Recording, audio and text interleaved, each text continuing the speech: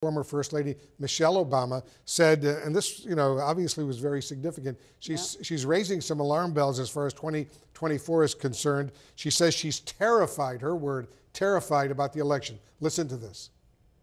What's going to happen in this next election? I am terrified about what could possibly happen because our leaders matter. Who we select, who speaks for us, who holds that bully pulpit. It affects us in ways that sometimes I think people take for granted. Very stark warning from her about the challenges that Democrats face coming up in November. Look, she's never been shy about these kinds of things. And it also, don't forget that her husband, Barack Obama, recently met with Joe Biden and gave some advice about what he ought to do with his campaign. That is, maybe move some of the people from the White House to the campaign. And so I think, this is a couple that talks to each other.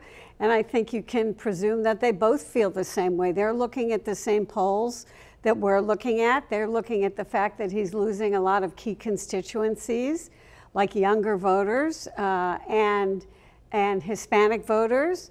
And so I think she's speaking her truth, as we say, and she's not shy about it.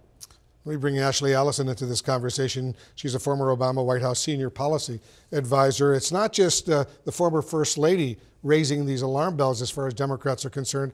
The Democratic congressman from South Carolina, Jim Clyburn, as we just heard in that report, he says he's also very concerned about black voters simply not showing up to vote this time. What do you think?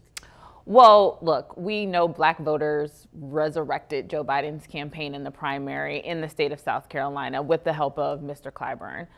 We also know Joe Biden can't win without a large historical number of black voters turning out for elections like they did in 2020.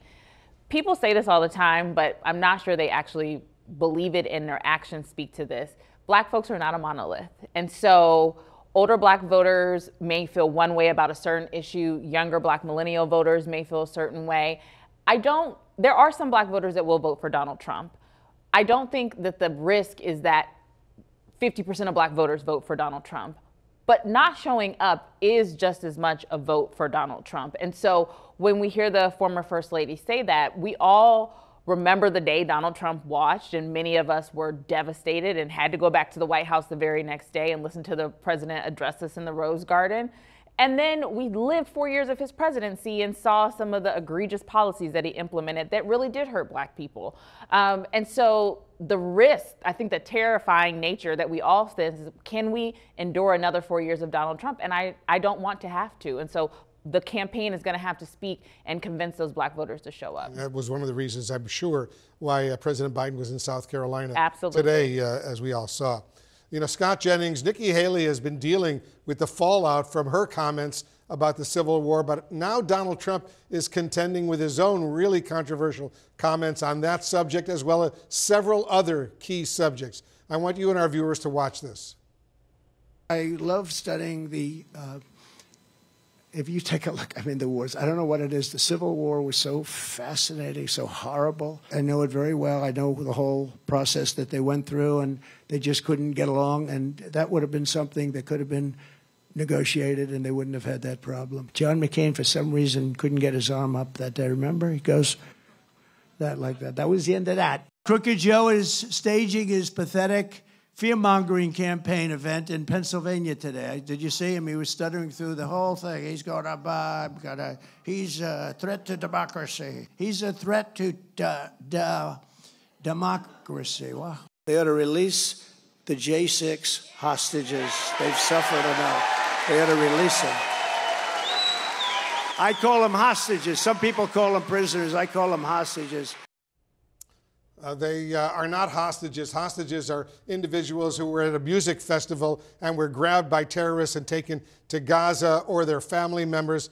These are people who either decided to plead guilty to crimes or were convicted in a courtroom of crimes. They're not hostages, clearly. Right, Scott?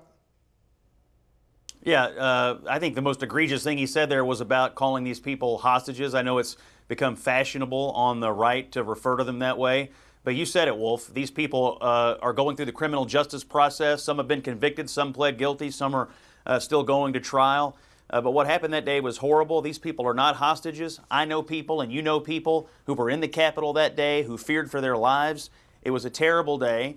But this is obviously, he thinks, going to be motivating for his political base. I will just tell you, I personally think it's extremely limiting for him politically, because there's a whole bunch of independents and even some Democrats who are not happy with Joe Biden, but don't want to have anything to do with the idea of whitewashing January 6th or calling these people hostages or trying to claim something happened that day that is different than what we all saw with our own eyes. Yeah, absolutely. All right, guys, thank you very, very much.